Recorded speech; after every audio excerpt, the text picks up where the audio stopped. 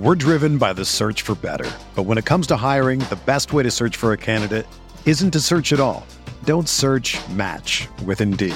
Indeed is your matching and hiring platform with over 350 million global monthly visitors, according to Indeed data, and a matching engine that helps you find quality candidates fast.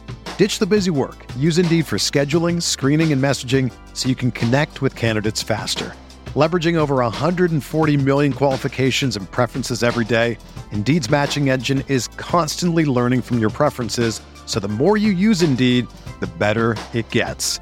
Join more than 3.5 million businesses worldwide that use Indeed to hire great talent fast. And listeners of this show will get a $75 sponsored job credit to get your jobs more visibility at Indeed.com/Blue Wire. Just go to Indeed.com/Blue Wire right now and support our show by saying that you heard about Indeed on this podcast. That's Indeed.com/Blue Wire. Terms and conditions apply. Need to hire? You need Indeed.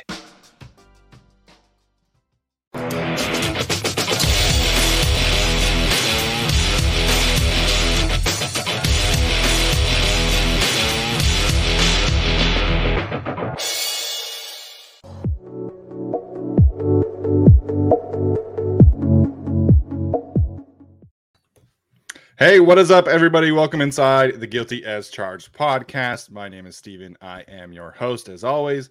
And joining me today are my guys, Tyler and Alex. Alex, we'll start with you, man. How are you doing? And explain a little bit your unique username for the day. My unique username is I am a freak who loves pain, and I've been checking my phone all day for James Harden. But no, I've been doing good today. I hope there are fewer birds on this production compared to the last episode. We've heard your complaints. We've made some technical changes, so hopefully it works. Yeah, for the record, it does sound much better right now. So happy to have you back, and happy to hopefully get the Sixers drama ended, because I think the East really does need that trade to happen. So anyways, this is a football podcast, and Tyler is here as well. You also have a unique username for the day. Tyler, how you doing? Yes, my username is Arth. There any better options out there? And we'll talk about that in a bit. As far as the NBA stuff goes, yes, I know it's a football podcast, but Braden Fehoko tweeted out that he's got some source that says something big's on the way today. Fehoko also lies all the time on Twitter, so I don't know if it's legit or not, but we'll see. I think Fajoko's big news was the Jazz trade that was going to send Joe Ingles to the Trailblazers, and he's injured, so he's not even really going to the Trailblazers. Nice. But yeah, so Lakers are quite a mess, and I know he's been all over that, but it's just his crazy situation. So like Tyler mentioned, we are going to talk about the Chargers' decision to add Tom Arth to the podcast. I wish Tom Arth were coming on the podcast. He can come on if he wants. Tom Arth has officially been hired as a passing game specialist, which we'll get into. We're going to examine some trade candidates. If you missed the video, I did do a 20-minute or so video talking about that, but I wanted to get Tyler and Alex's thoughts there, as well as adding some potential other names there. And then ESPN did a fun exercise, redrafting the 2021 NFL draft, and I want to have a conversation here because frankly, it's the off season and that's the time to do it. So as I mentioned, first and foremost, we are going to talk about the Chargers' decision to hire Mr. Tom Arth. Just really quickly running through what the background is here. Tom Arth and Brandon Staley, of course, worked together at John Carroll, where Arth was actually the head coach and Brandon Staley was the defensive coordinator. Most recently, Mr. Arth was the head coach at Akron, and unfortunately did not go super well. They did not win very many games at the University of Akron, but that kind of seems to be the history there. And then he's also been the head coach at Chattanooga for 2 seasons between 2017 and 2018. So that's kind of his general background as a coach. He does have a playing career of note. Most notably, I should say, was the backup to Peyton Manning back in the early Indianapolis Peyton Manning days. So that's kind of the rundown for Tom Arth. He, if you've been listening to this show for a while, you would have kind of expected this, I would hope, because Tom Arth was in the running for quarterbacks coach last year, which we did talk about before they decided to hire Shane Day and before Arth decided to stay at Akron. So him and Brandon Staley are good friends. The Staley wanted to hire him last year. Unfortunately, did not get to make that happen. And this time around, he does make that happen as a passing game specialist. So, Tyler, we'll start with you. Your initial thoughts as the Chargers add another tree or another stem to the coaching tree of Brandon Staley. All the stems. My first reaction was concern because of the 3-27 record where they were getting blown out of games, and it's not like their offense was all that prolific. And I was worried that this was, as some people have mentioned in the chat already, that this is Staley just bringing in another friend from the past, which so far with personnel decisions, with player decisions, it hasn't really worked out. Although I think some of the coaching staff connections, that's worked out for him. So I do have some hope there. To me, I don't know what his role actually is. Does he just bring the coffee? Does he like what is this role actually? What's the difference between a specialist and a coordinator, I guess? I don't know what his role is, but hopefully Staley has some sort of role for him. I will say on the positive side, if you roll through his quarterback stats, Zach Gibson, his numbers did improve over the years that he was there. You know, a guy that never went from never completing more than 58% of his passes to almost 70% of his passes this past year. In this past year, I think Gibson ended up getting hurt or had to switch out with another quarterback, but he had 10 touchdowns, no interceptions. Whoopee. But that was better than what it was before. So I'll say that. And I did because I'm a dork. I watched a couple of games and they do run what the Chargers, you know, they kind of do run and could run. So, I mean, shocker, college, they run RPOs, but, you know, RPOs, bootlegs, quarterback keepers, that sort of thing. They did run a lot more spread and some empty than I would have expected from a small program going against some of these bigger programs. I kind of like, I just watched Oregon, for example, this past season, and they ran it 50 times, it felt like. And this actually felt like a pro sort of style offense that the Chargers could run. So there's something there. To me, it all ends up being, this is really just a preemptive move because Herbert is going to get Joe Lombardi a job one day, probably next season. To me, I think this is just future quarterbacks coach Tom Arth, in my opinion, when Shane Day inevitably leaves somewhere to be, you know, an offensive coordinator, or is even promoted from within to be the offensive coordinator. But wherever he goes, he'll probably end up being an offensive coordinator at some point, just because Justin Herbert's going to get dudes hired. And Tom Arth is kind of that preemptive move to go from, you know, okay, I'm going to have a guy in the wings ready to go to eventually be his quarterback's coach. That's what I think they're going to do. So again, the record and how bad he was as a head coach, it's really, really awful. Yes, I'm concerned that this guy basically just failed upwards because he has a friend, you know, that's a head coach in the NFL. But I do see also their rationale for trying to bring him in and work him into an eventual quarterback's coach role. Yeah, I pretty much felt the same way. This feels like, I mean, Joe Lombardi even kind of got some head coaching buzz this time. I know Houston at some point like wanted to talk to him. So if Justin Herbert has another bonkers year and, you know, you kind of go through that process again, you know, then Chargers could be a playoff team next year and Joe Lombardi starts getting a lot more looks. So that could be an option where they want to promote him to offensive coordinator, or they want to promote Shane Day to offensive coordinator and then him to quarterbacks coach, like Tyler said. But yeah, no, aside from that, I didn't have too many other thoughts on it, just because it seems like passing game specialist or passing game coordinator is kind of different depending on like what the team is, right? As we saw with like the 49ers, Mike McDaniel was the run game coordinator. Then he sort of like became OC and like kind of made his rise up through there. So, you know, that seemed to be like a pretty big role, but you know, it's hard to say like, and all these different coaching staffs have different titles that they'll put on these coaches. Some people say passing game coordinator, some people say passing game specialists, you know, and who knows who's really running kind of what in terms of these like intermediary roles that aren't offensive and defensive play caller. So that's kind of my reaction to that. But I mean, it can't hurt to get another guy in the system who, you know, is willing to take over once the time comes. So that's ultimately what I thought of Tom Arth. And of course, there's the Staley connection from, you know, prior times. I do think it'll work out a little bit better than Eric Banks, for example, in terms of talking about people from Staley's past. But can't really hurt to get him in the system. Yeah, I think this is, I mean, any coaching hire is definitely worth talking about, but I think he essentially is going to be like an assistant quarterbacks coach to Shane Day. And I think that's a role that it is, completely fine. I don't know fully what kind of role he was going to have if he had been hired last year.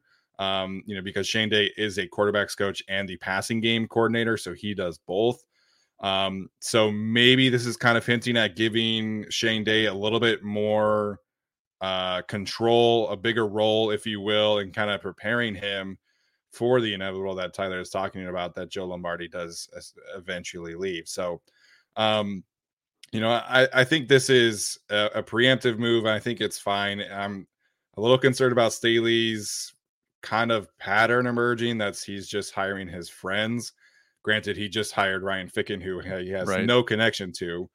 But I think at some point, as these assistant coaches, kind of branch out into other roles, that's when we'll kind of figure out, really what patterns emerge from, Brandon Staley's hiring process, because, he did come from Sean McVay, like that was his most recent job. And, Sean McVay hiring Brandon Staley was very out of the box. It was very unorthodox. So that's definitely something that can happen down the road, whether they decide to hire an offensive coordinator outside of the box or just kind of promote Shane Day, or if Shane Day goes with Joe Lombardi to a future head coaching job.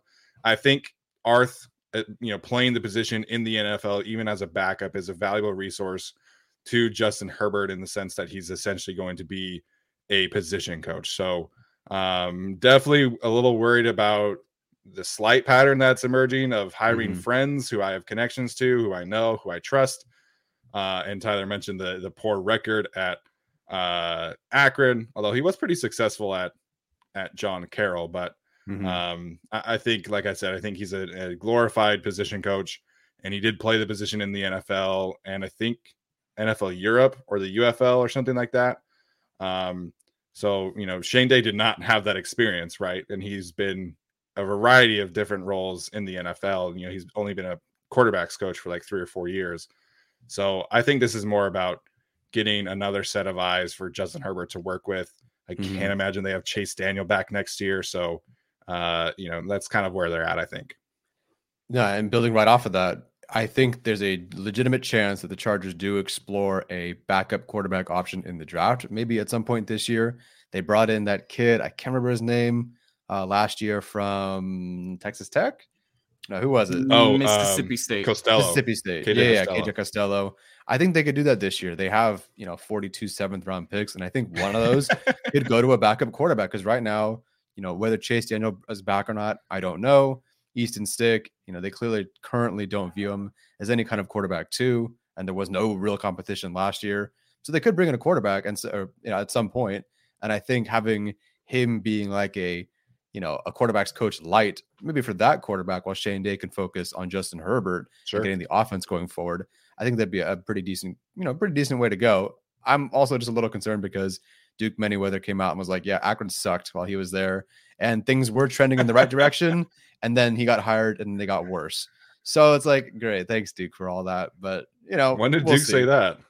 Right before the show. He's not explicitly, but he said, that's an interesting hire, because they were terrible. And then there was another post that he posted that was like, they were on the way up with this coach, but not currently all that great. So he said, interesting hire. Akron was awful while Art was there. And then somebody asked him about it, and somebody said, don't have a dog in the fight, but Akron is a tough job. And he said they were trending in the right direction with Bowden. So I don't know who Bowden was, but I'm, previous head coach, I imagine. But yeah. So basically he's saying they were bad and they were better before him, and they got worse with Arth. So that's your passing game specialist, everyone. Yeah, I mean, I'm not too worried about it either way, though, I guess. I don't think he's going to mess up Justin Herbert like he did Akron. If that's the case, I feel like it's kind of a purely ceremonial role. I'm sure he'll help out in some facets of the offense here and there, but not the play caller. And how many successful coaches has Akron produced. Like, I feel like, that's kind of a dead end job at some point anyway. So we'll see what he does, but I'm not necessarily concerned because of the bad record at Akron. Now, if he was offensive coordinator, I'd be pretty concerned, but in this setup, I don't think it's too bad. Yeah, and now thanks to Tyler, I'm gonna have to go and watch some college quarterbacks. So I was not planning. Look, if you want the positive, like the first game I turned on was the Ohio State game this year, and they rolled down the field and scored instantly. I'm like, dang, there's actually there's something here. It was the only points they scored for like the entire rest of the game. So was the final score what, like 49-7? It was like 50 something to 10. Yeah. Yeah, I will not be watching Akron film. At least for maybe in the summer, when I have some more time, I'll dive into some Tom Arth. I'm sure there's a coaching clinic or something of Tom Arth out there, but like I said, I think that this is it's whatever right now. We'll have to wait and see for this one to have like final verdict, but as long as he's a good position coach, it is what it is. All right, I want to move on here, and I want to talk about some external trade candidates. Of course, I did a video on this topic, like I mentioned. Wanted to get Tyler and Alex's thoughts here because there was also another name that I would have added if I had known about it being a possibility. So if you missed the video, my three main trade candidates that I have, just running through them really quickly. Khalil Mack was the first one, of course, directly tied to Brandon Staley and Jay Rodgers. The Bears would save $17.75 million by trading him post June 1st. So that's the key with Khalil Mack. Trading him before June 1st does not save the Bears hardly any money. So that would potentially be, more draft picks pre-June 1st, future draft picks, obviously post June 1st. The second one I listed in my video was Xavier Howard. Howard has obviously been in rumors, all throughout his tenure in Miami, it feels like.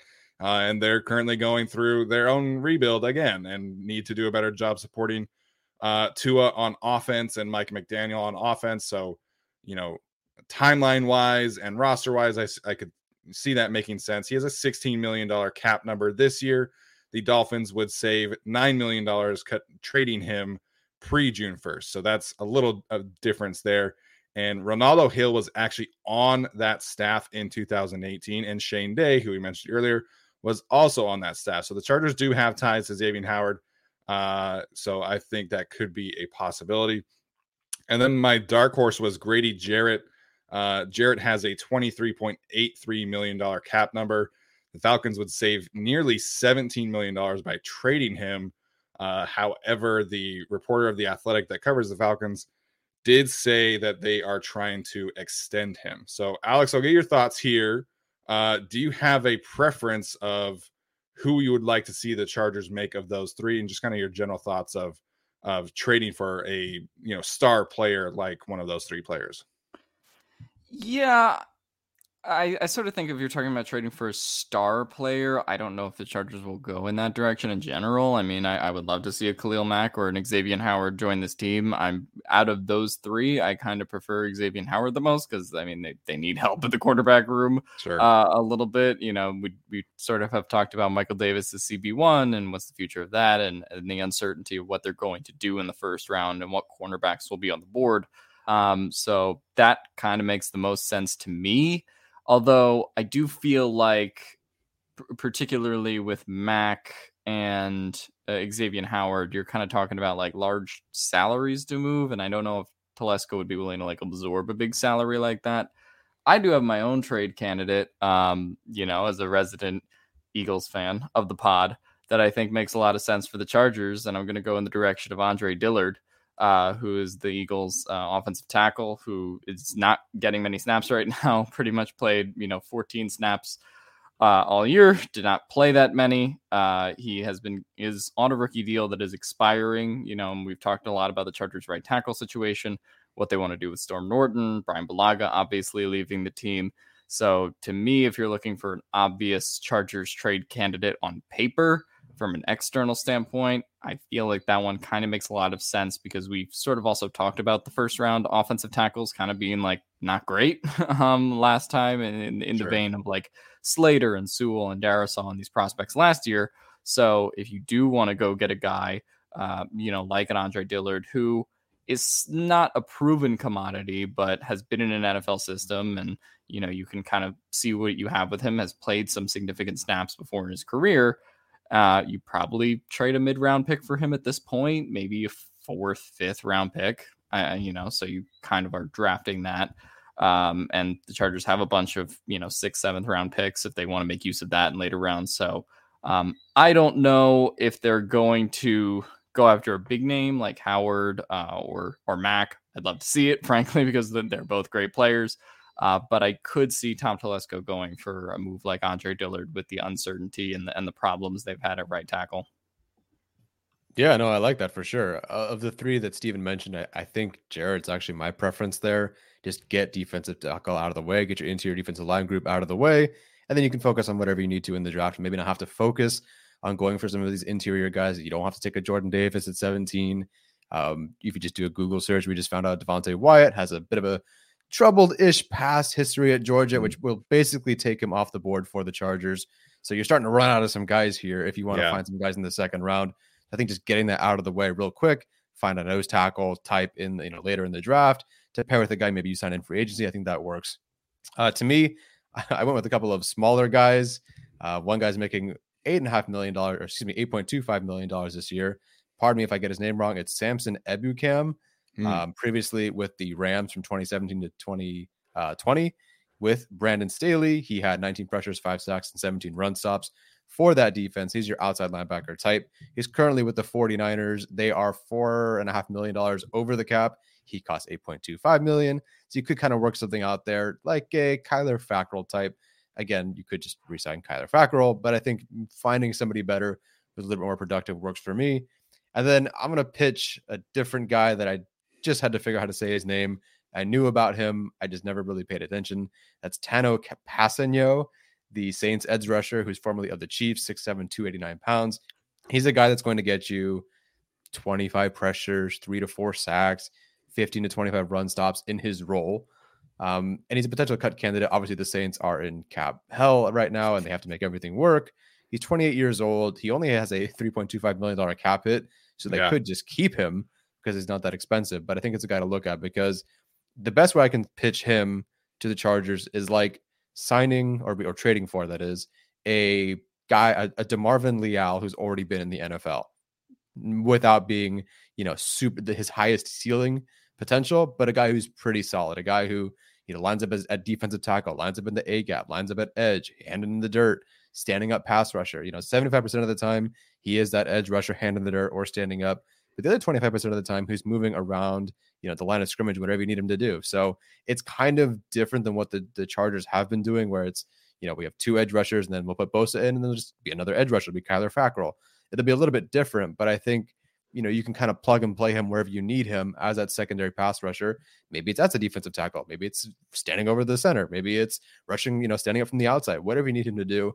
I think that could work. He only costs $3.25 million this year, so it won't be that expensive. The Saints need to shed some cap, so I think they can make it work. So those are 2 names at edge rusher I keep my eyes on. The only other one I would mention, I'll just say it real quick, is Billy Turner from Green Bay.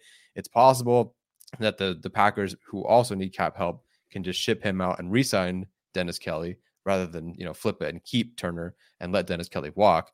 The Packers, according to Mike Kawano, who I already talked to earlier this year, they are signing and drafting an offensive lineman every single year. That is their GM's goal. They do it every single year. Sounds nice. Yeah, and they're great at it. Exactly. And they're amazing at it. So you see some people like, oh, let's have Daniel Falele go to the Packers at the end of the first round. Like, oh my God, like he would be amazing. It would develop him so well there. So Billy Turner, who can play right tackle, right guard, left tackle, whatever you need him to do. That's an option to keep an eye on just because there's some connection there. So those are my 3 guys. Yeah, Tano Kapasagnan, or however you say it, that's an interesting one. Obviously the Chargers do have. He didn't play at the Saints last year, right? This was his first year with the Saints. Yeah, formerly with the Chiefs. Okay, I was going to say there's connection to Michael Wilhoit, but there isn't. But yeah, I mean, that kind of role that you're describing is what the Chargers potentially signed Kyler Fackrell for. Yeah. And it didn't go so well. Shout out to Chase Bendel, friend of the podcast, connected somehow to Kyler Fackrell, but doesn't seem likely that Kyler Fackrell is going to be back is what I'm trying to say here. And no real surprise there. But like I've been saying, I think they do need, assuming that they bring back Uchenna and Nwosu, because that's just kind of where things are trending, in my opinion. They do need like a true number 3 edge rusher. And, they thought they were getting that with Kyler Fackrell. Maybe they think they have that in Chris Rumpf. So that is potentially, an area in which I think they can trade for or draft in the first round, second round, whatever. The idea of like trading for a big star, I think, is interesting. We've seen other teams do this in their quote unquote all in season is you go out and you acquire like a true top tier player of some kind. And, I don't think, looking at these 2 Super Bowl teams, right, I don't think that there is like a Trey Hendrickson kind of player in this draft where you're getting a clear upgrade at one of your positions of need, premium positions, for the foreseeable future. I think Chandler Jones could be like a 1-year upgrade, but he's approaching, 34, 35 years old. I don't know how much of a long-term upgrade that would be. So, going out and getting a Khalil Mack obviously means you're probably letting Uchenna and Nwosu walk, but there is coaching connections there, which I think is obviously something to talk about. Getting back to Alex, my concern with Andre Dillard is that he didn't really play right tackle a whole lot. And I haven't seen, that kind of experience from him or flexibility to play both sides. But I have confidence in Frank Smith and Sean Surratt that they will be able to kind of coach him into that. And I certainly would prefer him over, drafting one of these tackles, smaller school tackles in the first round. Yeah, I mean, I totally understand the hesitancy, right? You also like kind of haven't seen it, so it's not like a proven product, but I think it's something that's worth taking like a 5th round pick shot on if you're kind of just shooting in the dark on day 3 by that point. Anyway, I'll throw in another name in the event that they do let Mike Williams walk or something happens there. Calvin Ridley is available. I don't think that's a crazy one. Obviously, it kind of depends on where he is with the, mental health issues and why he left the Falcons during the season. But it doesn't seem to really, be necessarily, like a bad criminal background, like Tom Telesco would hesitate towards. So, I feel like that's kind of an interesting version of if they don't want to place the franchise tag on Mike Williams. Calvin Ridley's 5th-year option is about $11 million. So they can kind of see what he is this season and then kind of go from there if they do want to extend him or if he does ball out with Justin Herbert, like I would expect him to if he was frankly here. I think that would be a great pairing, but it's just an idea I had due to the current uncertainty with Mike Williams. No, I think that's, the Ridley thing. Arthur Bank did reportedly say today that they want to keep him around, but I'd be pretty surprised at this point if Ridley is on the same team. And of course, as Romy is pointing out, it is a mental health concern. That's why he kind of stepped away from the team. Maybe he's not super into it. Maybe he just needs a change of scenery. You don't really know. The last thing that I wanted to bring up today, I wish I would have known about this before I did my video, but there's a lot of traction gaining around the league apparently about the Giants potentially trading James Bradbury, the former corner that they signed to a big time contract. He is only under contract for 1 more season. And so there's not a ton of leverage for the Giants in terms of trade acquisition, in terms of draft compensation. And the Giants would save $12 million by trading him before the draft. So that's something that I would be very interested in. He has slot outside flexibility, so you can kind of keep some options open there with him and Asante Samuel Jr. It is a short-term rental for sure, so that could kind of be a concern in terms of trading, a 3rd round pick, for example, to go out and get him. But like we're just saying about Xavier Howard, this could be Xavier Howard light and not cost, maybe a first round pick, probably a second round pick for Xavier Howard. And he would only cost you $12 million as opposed to Xavier's $16 million. So James Bradberry is somebody that I'd be really interested in. So yeah, just a thing there. I think that his base salary is 13 million, but I actually did look up his cap hit and it's like 21 for some reason. For James Bradberry. Yeah. The Giants would save 13 by trading him. Oh, yeah. Okay, I see what you're saying. Yeah. I mean, if they wanted to go get him, like that's a great kind of expiring deal. I think they are going to primarily be looking into that market for guys that are, expiring if they do pursue a trade. Not that Tom Telesco's done too many of those, but that feels like that would be the perfect fit for the Chargers and kind of an all-in year. I'd be down for it. I mean, he's played great in New York. It feels weird that contract's already up because I for some reason I thought that was the last year signing, but no, that was 2 years ago. Yeah, and they voided his 2023 contract, so they did that before this season to save some money, I guess. Not to be super judgy, but I mean, was he actually good? Was he good for the Giants? I'm only looking at stats, which is completely unfair. But 729 yards given up, 8 touchdowns. He's going to cost about $22 million. Well, he wouldn't cost the Chargers 22. He cost the Giants 22 to stick on the Giants. Yeah. Right, because you trade for him and you take on what's left after the dead money, right? Yeah, that works. Telesco doesn't trade enough, so I need to dust off the book of rules. I don't know how this works.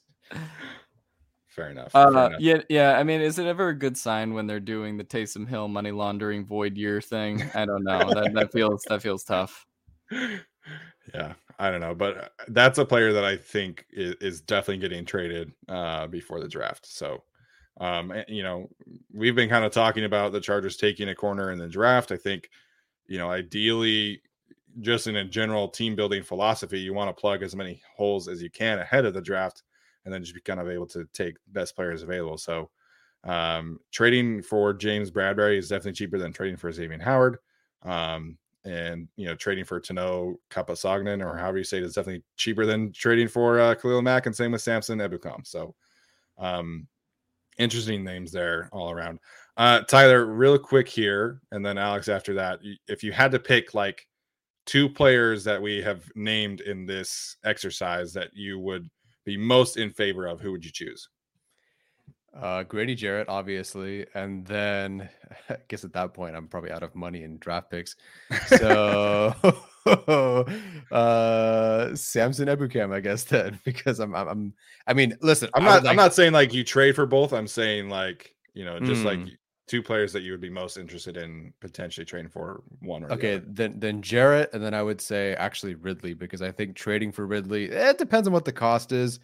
I think you can put him in a good scenario over here, a little bit more sunshine. I mean, don't go live in Los Angeles because that'll make it worse. But if you want to hang out in Orange County, I'll show you around. We can do that, Calvin. So yeah, I go with him because yes, you'd have to give up draft capital to get him, but I'd take that $12 million hit over the $18 to $22 million hit, potentially for more than 1 year for Mike Williams. I just think you could build a bit of a better roster that way. It's not going to happen, but I think I'd prefer they go that route and have some money left over for other players like Sebastian Joseph Day or whatever they do. Yeah, I think Ridley is kind of up there for me just because of the uncertainty with Mike Williams. Obviously, if they franchise tag him, well, that's kind of dead. Or you could do franchise tag and trade, but I don't think they would do that if they franchise Mike Will at that point. But I think out of the names mentioned here that are probably pretty realistic, I'd go with Dillard and Ebukam. I think Ebukam kind of would help them from a pass rusher standpoint, and then you have someone who can compete for that right tackle job, or kind of be a shoe-in for right tackle, depending on what they do in the draft and depending what they do with Storm Norton. I think that's the simplest way they can kind of try to address tackle, without investing heavy capital in say day 1 or early day 2. But yeah, no, I think all the names here were pretty good. And if they went star hunting for Khalil Mack or Xavier Howard, I think that'd be really fun too. It would be. I think in terms of star hunting, Grady Jarrett would be my number one choice. And I said that in my video. I just think he is the best at his position at this point in all of their careers. Granted, seeing Khalil Mack next to Joey Bosa would be a truly like epic sort of thing. And I think, he is kind of declining, but even next to Robert Quinn, like all the double teams are going to Khalil Mack. Like, if he's next to Joey Bosa, then he's not going to double team because you got to double team Joey Bosa. So I think that would be interesting, but he is a little older, declining play. So I think Jarrett is the best player that we've mentioned so far. And then I wish I would have looked at Samson Ebukam a little bit more. I think that makes a ton of sense. He's got connections to excuse my dog if you can hear him in the background. But Samson Ebukam, I think, is somebody that would check a lot of boxes, and I wouldn't be surprised if the Niners did in fact trade him because they still have Dee Ford's contract and no one's trading for that contract. They have Arden Key, who's a free agent who played really well for them this year, and then obviously they have Nick Bosa. So I could definitely see them being at least willing to trade Ebukam back to his old coach in Los Angeles. I'm really looking forward to one of these trades definitely happening. Hey man, it's the off season. It's the time of possibilities and dreams and all that stuff.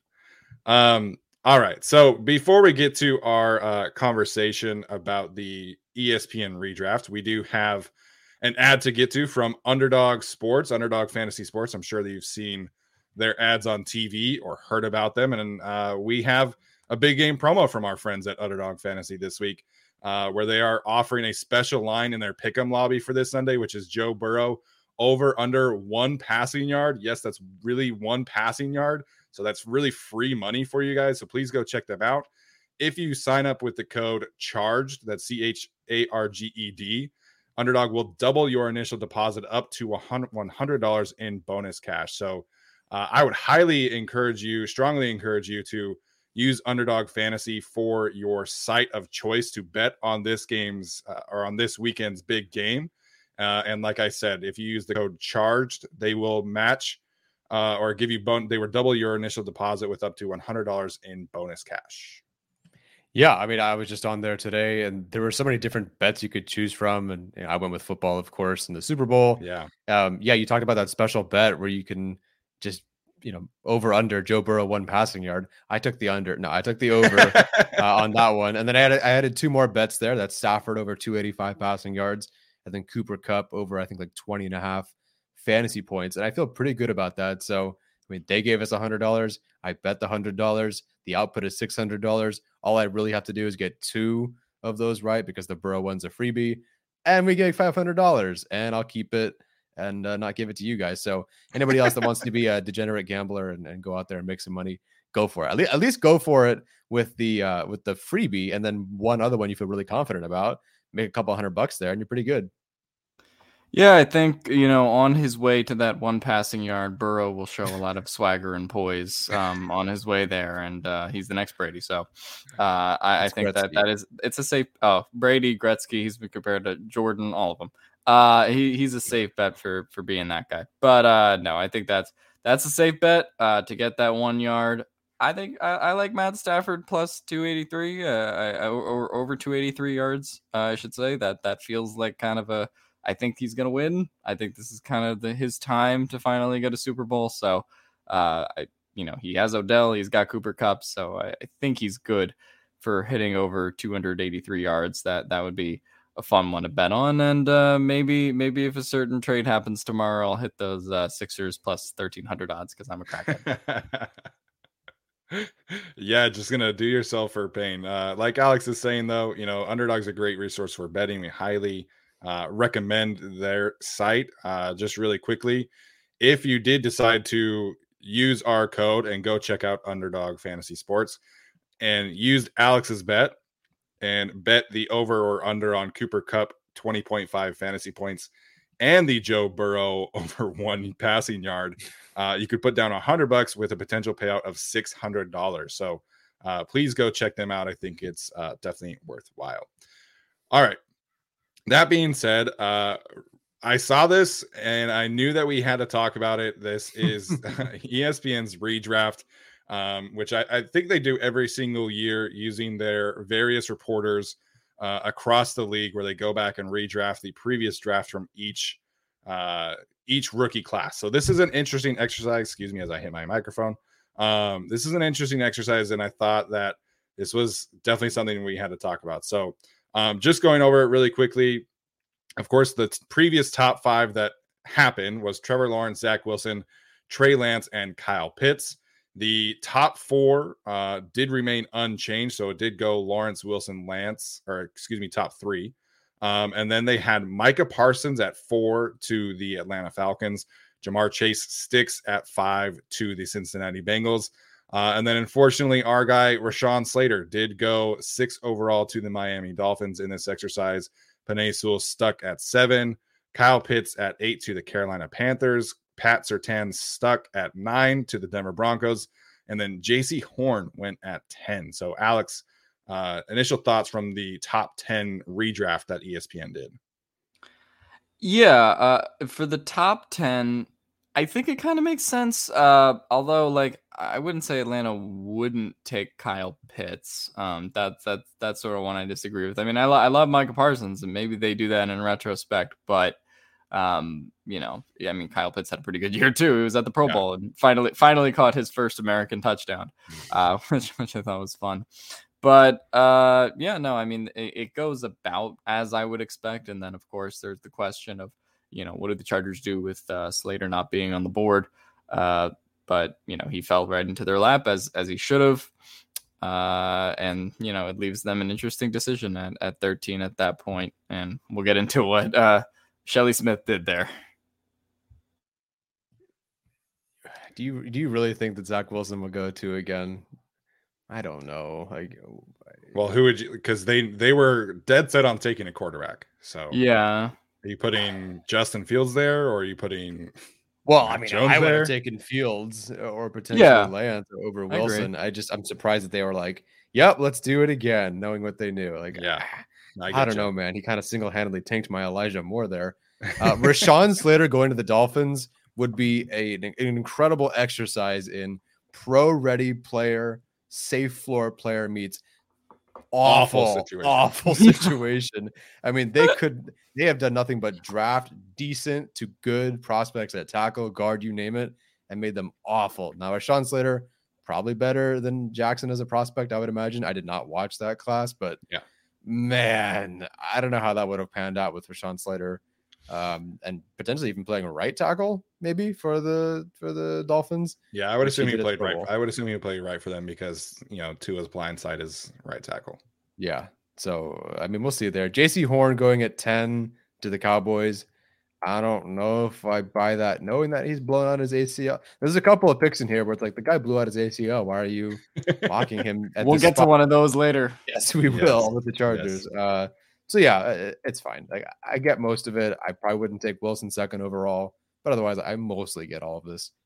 Yeah, I think with the quarterbacks at the top, I'm surprised that Wilson and Lance were not at least subbed out for one, because Lance barely played, and I get maybe, that's the process, right? Like, you are redrafting that pick knowing that you have Jimmy G on the roster as opposed to not.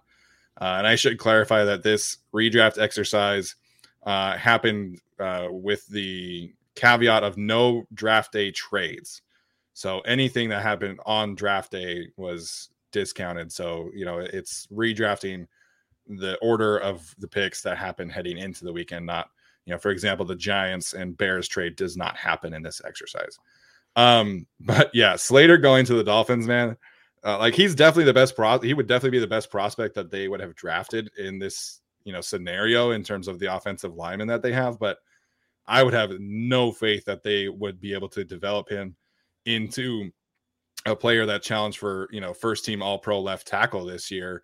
And frankly, I would assume that they would put him at guard at some point through the season, because that's what they did with Austin Jackson. That's what they did with Liam Eichenberg. That's what they did with Robert Hunt. And they just keep on switching players' positions and, have zero concept of continuity. So that would be rather unfortunate. All right, so let's move on, of course, to where it impacts the Chargers. So Jalen Waddle went number 11 to the Giants. Again, that trade did not happen in this scenario. And then the Eagles still pick Devontae Smith, so Alex is happy there. And then the Chargers here at number 13, without Rashawn Slater, without Penei Sewell on the board, Christian Darrisaw is on the board in this situation. Shelley Smith had them choosing Greg Newsome, the cornerback from the Cleveland Browns, formerly Northwestern. So instead of Slater, they get Newsome's, or they get Slater's teammate from Northwestern in Greg Newsome. Tyler, thoughts on this process by Shelley Smith? Great job, Shelley Smith. This is a good one. I could understand them going with an offensive lineman. I'm curious, up until this point, are we also assuming then, if this is draft night, are we assuming that they assume that Brian Bulaga is healthy and is going to be their right tackle? Yeah. Then they do have no, they don't have a left tackle. Well, whatever. We'll get to that in the second round. But like Greg Newsome being there, so Darrisaw was not taken at this point. No. Knowing what you knew about him and the eventual injuries that he had, that took him a lot longer to get onto the field. I get that. I think someone like Owusu Koromo or Vera Tucker would be kind of interesting here. But I mean, Newsome was my CB3 in this draft after Horn and Surtain. And so I think, if they're looking for secondary help, and at this point they did need secondary, there was just Davis, and a bunch of, Chris Harris Jr.'s and Tavon Campbell's and whatever they were planning on doing. So yeah, Greg Newsome here, a guy who can run and turn with anybody, great hips, very fluid. I like him here at 13. I think you have to eventually address offensive left tackle. They don't do that, very unfortunately. But I like Newsome here because I think that is one of the best players on the board at a position of need at the time. Yeah, looking back, of course, in this redraft, having, the hindsight, right, that Greg Newsome did have his rookie season. I'm more than okay with this pick. Newsome did end up 6th among rookies in reception percentage allowed, minimum 20% targets. He was 2nd in pass breakups with 9, I believe. He didn't get into any interceptions, but he had a good amount of ball production. He was 8th in passer rating when targeted. Similar run production to, Asante Samuel Jr. So, I think heading into draft night, we knew that they needed a corner. We knew that they needed an offensive tackle. In this scenario where there's no Sewell, there's no Slater, I'm okay with them taking the best corner on the board. I could have seen them taking Eric Stokes in this scenario as well. I feel like Stokes and Newsome were pretty similar as prospects, pretty similar as rookies. Stokes did not have as good of a season, in my opinion, but he stayed healthy. He didn't have the injury questions. So I would be okay in this scenario if they would taken, the best cornerback on the board. If they wanted to stick with offensive linemen, Christian Darrisaw, with all the injury questions is there. Elijah Vera Tucker with the position fit. Maybe they can kind of coach him to be a left tackle like they did with Slater, although Slater was like a bona fide left tackle prospect. But really, to me, this pick would come down to the best corner, maybe Elijah Vera Tucker, and then maybe one of the pass rushers. They eventually did take an edge rusher. Maybe this is an Odafe Owe pick. Maybe this is a Greg Rousseau pick. But I'm more than okay in this scenario, in this imaginary scenario, ending up with Greg Newsome on the Chargers. Yeah, I would be fine with Greg Newsome too. I think this is an exercise that'd be fun to do with like trade backs and stuff. Because if you could like trade back and get more capital and then go get Darrisaw, that would be kind of fun. And then that leaves you open for, whatever position you kind of want to get in round 2, which we'll talk about in a second with what Shelley Smith did. But I would be fine with Greg Newsome. He was very high up on that list of guys too. Where did Eric Stokes go in this redraft? I would assume he went to the Packers.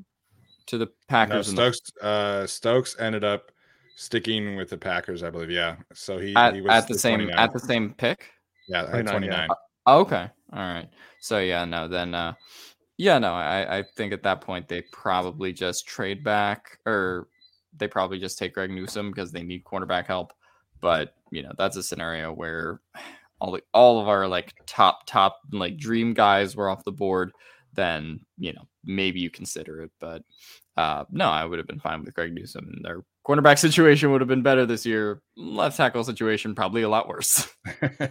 For sure. Losing an all-pro tackle would definitely make your offensive line worse. So moving on, in this scenario, the Vikings stuck at 14, and their writer actually had them taking Justin Fields, which I think is super interesting. Patriots writer had them sticking with Mac Jones. The Cardinals took Najee Harris, the running back. The Raiders writer actually made a really intelligent swap and swapped out Elijah Vera Tucker for Alex Leatherwood, which would have been a huge success for them. Of course, in the real draft that happened, Elijah Vera Tucker was not on the board. The Dolphins in this scenario took Javon Holland, the safety, who they ended up taking originally in the second round. Washington swapped out Jamin Davis for Jeremiah Owusu-Koramoah. The Bears, instead of getting Justin Fields, take Creed Humphrey. The Colts ended up taking Kwity Paye and stuck with Kwity Paye in this scenario. And then one of mine and Tyler's favorite draft players, Elijah Moore, went to the Tennessee Titans instead of Caleb Farley. Jalen Phillips to the New York Jets. Javonte Williams to the Pittsburgh Steelers. So they took a running back regardless. Christian Barmore rounded out the top 25 to Jacksonville instead of Travis Etienne. Guys, any other standouts from the top 25 here? Not necessarily. I do want to say that Alex Leatherwood was not even taken in either of the 2 rounds of this redraft. Yeah, he wasn't. So he was not on the board, or he was off the board, I should say. Yeah, not good. The Steelers taking a running back again is pretty funny. I mean, Javonte could have done better. I think he had a better rookie season. I think he also got to play in a better situation than with Ben Roethlisberger. So you put Javonte Williams in there. I think Najee Harris goes to the Broncos, let's say. I think, well, not really, but if Najee Harris were on the Broncos, he'd probably have a better season than Javonte. So them going running back again after knowing everything that they need. Right. I mean, I guess there wasn't a quarterback either, but I don't know about that. Yeah, it'd be very Steelers to just kind of buck the trend of what everyone says and just take the running back. No, I mean, not too much stuck out to me there. I was kind of stunned to hear that Alex Leatherwood said that he didn't go in the top 64 picks. Yeah. Which sounds like it was a reach. But yes. Yeah. No kidding. Yeah, no kidding. Yeah, that's kind of an unfortunate one for the Raiders, but no, I don't have too many other takeaways. Kind of played out how I would have expected the top 25 to play out. Yeah, obviously Creed Humphrey going to the Bears at 20, that would have been a really smart pick for them. Their offensive line is terrible, and he deserved to be a first-round player, in my opinion. So moving on, the Cleveland Browns in this scenario end up with Odafe Oweh. The Ravens stick with Rashad Bateman, who they originally took. The Saints took Amon-Ra St. Brown, who had the biggest rise in this exercise. Eric Stokes, like I said earlier, stuck with the Packers. Greg Rousseau stuck with the Buffalo Bills. The Baltimore Ravens at 31 took Trayvon Merrick as opposed to Odafe Oweh. And then Joe Tryon Shoyinka stuck with the Tampa Bay Buccaneers. Starting the second round, Pat Freiermuth went to Jacksonville. Trey Smith to the New York Jets. So they swap out Elijah Vera Tucker for Trey Smith, which I think, you would take that. Sam Cosmi ended up going to the Falcons. Azeez Ojulari to the Dolphins. Landon Dickerson, originally a Philadelphia Eagle pick, stuck with the Philadelphia Eagles. Christian Darrisaw fell all the way to 38 to the Bengals in this scenario, which I think the Bengals fans would be very happy with that. And then Asante Samuel Jr. ended up with the Carolina Panthers at 39. So he was not on the board for the Chargers at 47. Pete Werner, the linebacker from Ohio State, ended up with the Broncos as opposed to Richie Grant.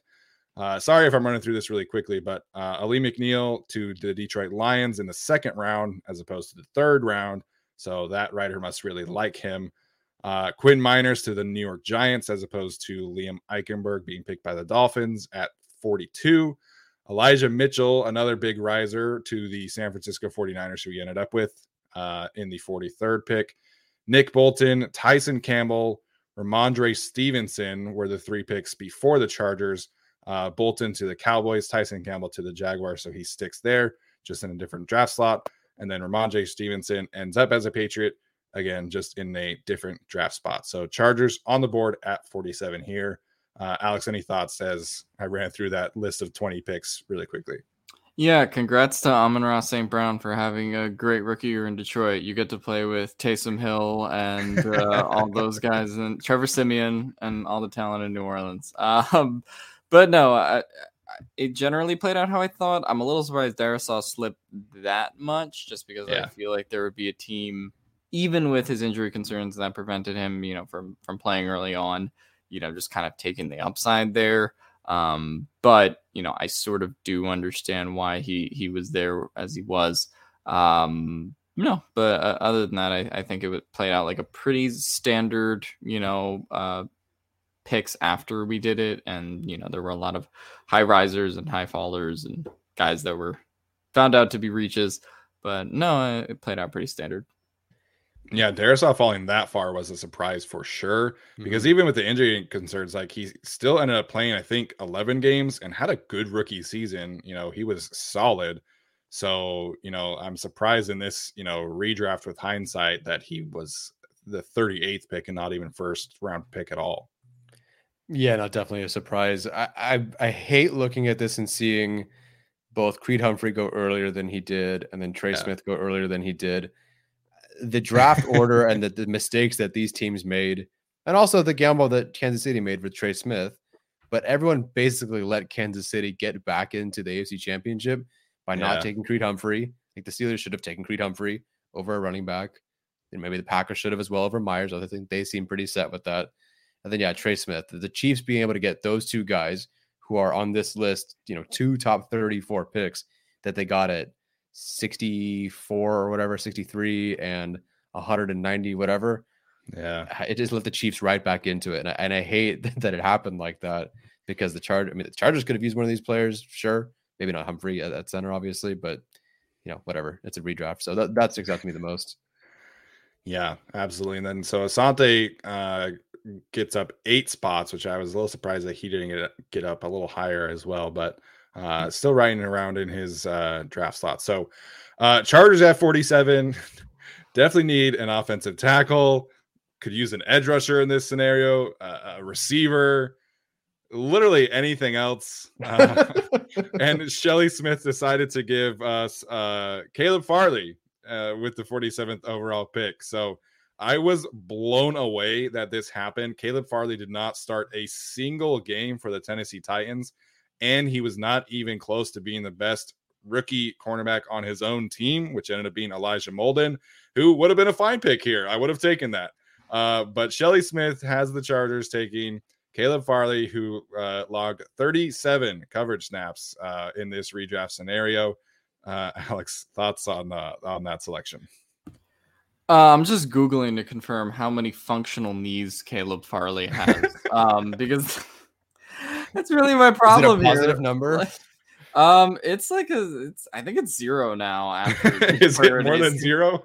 I think it might be negative. Yeah, because then well, no, it's still 0 because it's 2 minus 2. So he is at currently 0, and then he had the back injury. Drafting 2 cornerbacks back to back is like, I don't know what Shelley Smith was trying to do here. Like all the problems at left tackle, and you could make an argument for drafting a receiver or drafting someone else. Like I don't know what she was doing. No offense to her, but it feels like the Chargers kind of lost this redraft. Yes. I mean, the one that kind of stuck out to me, even if you wanted to address the secondary, instead of going for cornerback with a questionable amount of knees, could have gone Nate Hobbs here and had a cornerback and a safety. Like that would have been a pretty good duo. Or do kind of what I said earlier and trade back for Darrisaw, or trade back for a tackle and then go grab Nate Hobbs or something. We sort of talked about Trevon Merrick in that kind of same sense for the Chargers potentially in round 2 last year anyway. So I don't I was negative on Caleb Farley before the draft because of the injury rap sheet. Like, I just don't see how someone looked at that and was like, yeah, that's good. We're going to take him as our franchise player. And now you want to be like, in a redraft with everything we know now and how the season played out. Yeah, I'll still take a chance on a guy with negative 17 knees. Yeah. And she's like, oh, it's a good future pick. And yeah, Farley's super talented, but some of the guys on this list, like Tevin Jenkins, he doesn't have enough knees for the future. Yes, what do you exactly mean? Right. So Tevin Jenkins would be great, assuming he would stay healthy. Even Michael Carter at that point, with Austin Eckler, would be pretty awesome. Kadarius Toney goes to 54.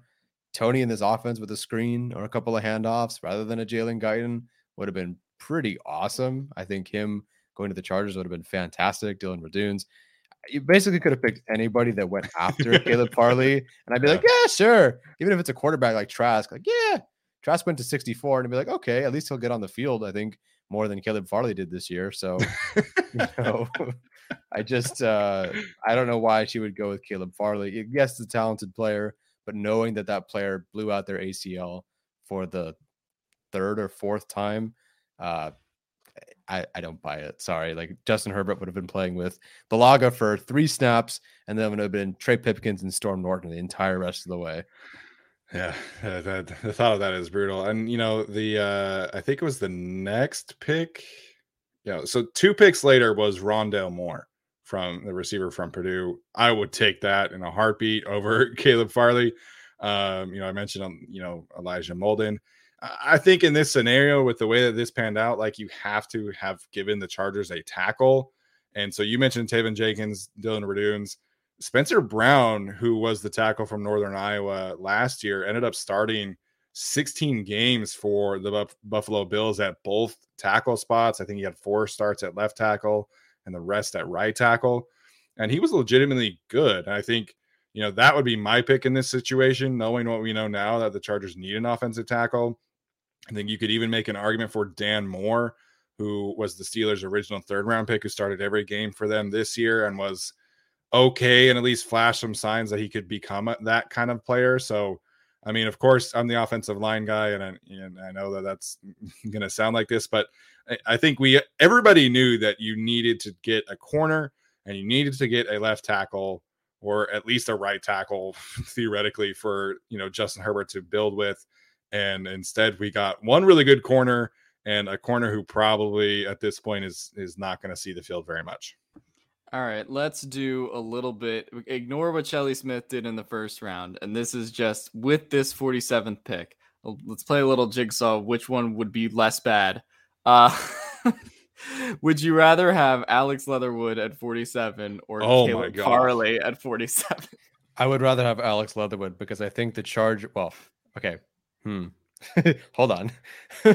I think the Raiders did him a disservice by having him switch different sides and then go right to guard after 4 games. I would think that the Chargers would actually leave him at left tackle and let that work. And I think it would play out better. He would also see the field.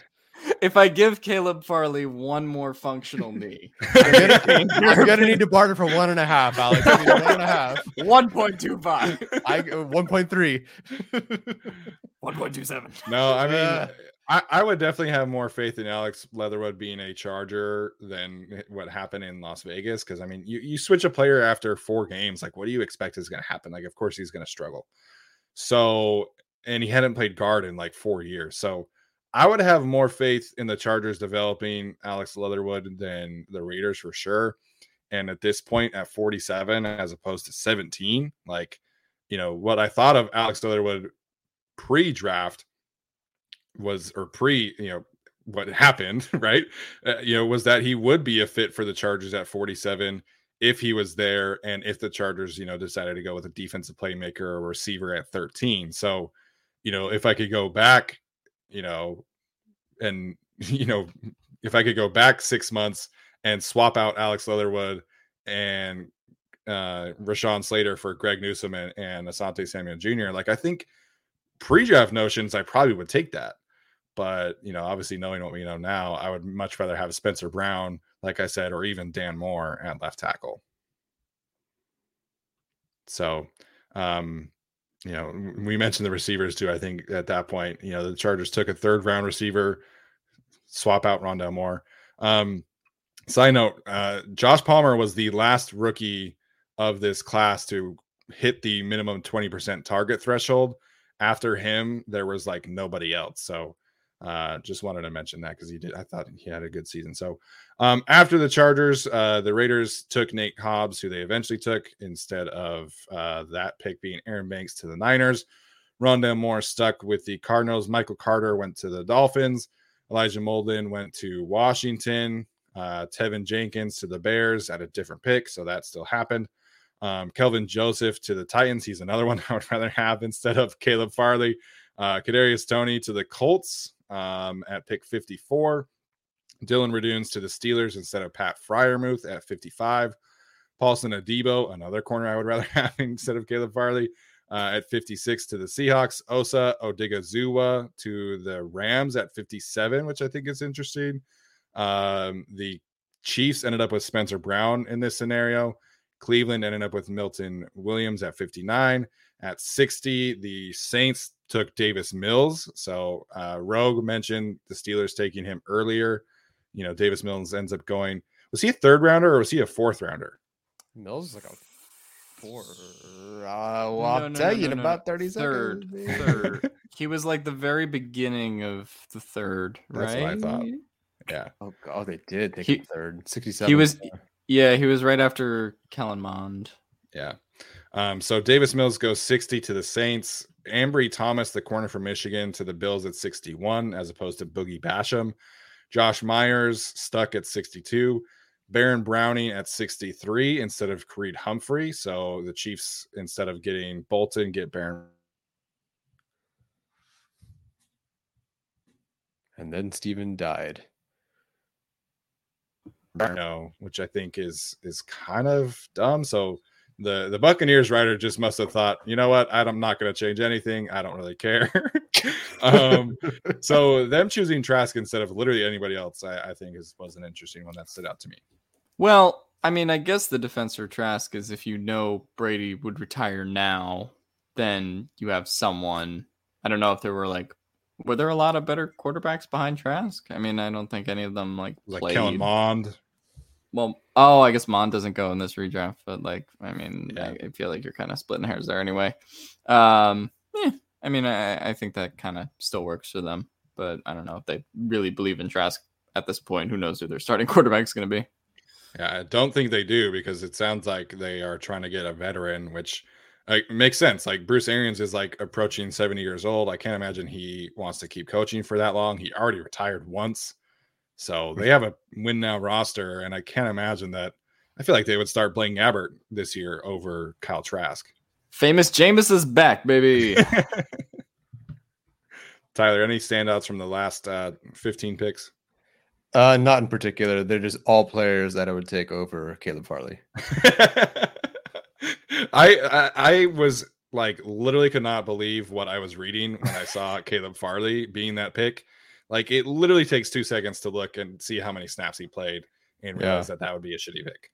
Well, she literally wrote, "No, they don't get their left tackle of the future in this scenario." It's like, dude, stop writing at that point and change your pick. Why do we want Farley then? Yeah. Don't get their left knee of the future either. I mean, Alex is focused on Caleb Farley's knees today. So yeah, but no, an interesting exercise. I would be curious to do my own in this redraft at some point, and not on the show, just for fun. But looking where Slater ended up and Asante Samuel Jr. ended up was definitely interesting. Any other final thoughts here, guys, before we head out for the evening? My final thought is that I just want to say that Elijah Moore is still excellent, and I'm glad he went in the first round in this scenario.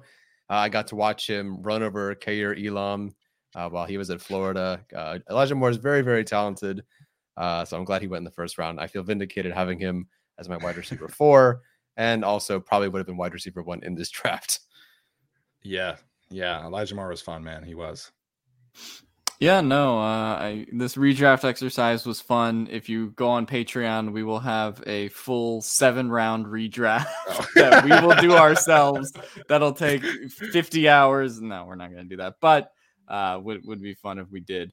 But yeah, no, go to Patreon, where if you go there, you can go check out all those film breakdowns that the Senior Bowl film that Tyler has been ferociously drinking coffee to and posting with his lasting breaths. So yeah, he's still uploading that Senior Bowl film. So go over to Patreon, check that out, and they'll also be on YouTube later for non-Patreon people. Yeah, absolutely appreciate all the support on Patreon. The Senior Bowl film is really such a valuable resource for draft evaluation. So definitely encourage you to check that out. The link there will be in the description of this video. As always, we really appreciate all the positive feedback, and some of the negative feedback is fine too, I guess, every once in a while. But please leave us a rating or review on your podcast platform of choice. Subscribe to our channel. We will not be doing a episode this weekend. It is Super Bowl weekend, so we want everybody to kind of enjoy that. And like we said earlier, go use Underdog Fantasy Sports for your site of choice to bet this weekend. You can get some free money with our code. So that's going to do it for us today, guys. Thanks so much for tuning in, and we'll see you guys next time. It's happening daily. We're being conned by the institutions we used to trust. The mainstream media is distracting us with meaningless headlines instead of focusing on the harsh realities facing American families. Time is short before something big happens, and that's why so many folks are preparing. They're becoming self-reliant by investing in emergency food storage from My Patriot Supply. Go to MyPatriotSupply.com and secure 4-week emergency food kits for each member of your family. Each kit contains tasty breakfasts, lunches, and dinners, averaging over 2,000 calories per day. Save $50 on each 4-week food kit you purchase. Plus, get free shipping on Ready Hour 4-week emergency food kits. You're not ready if it's not Ready Hour Foods. At My Patriot Supply, you can also get solar power generators, water filtration units, heirloom seeds, and survival gear. Order by 3 p.m. and your unmarked boxes ship the same day. Shop MyPatriotSupply.com today. MyPatriotSupply.com.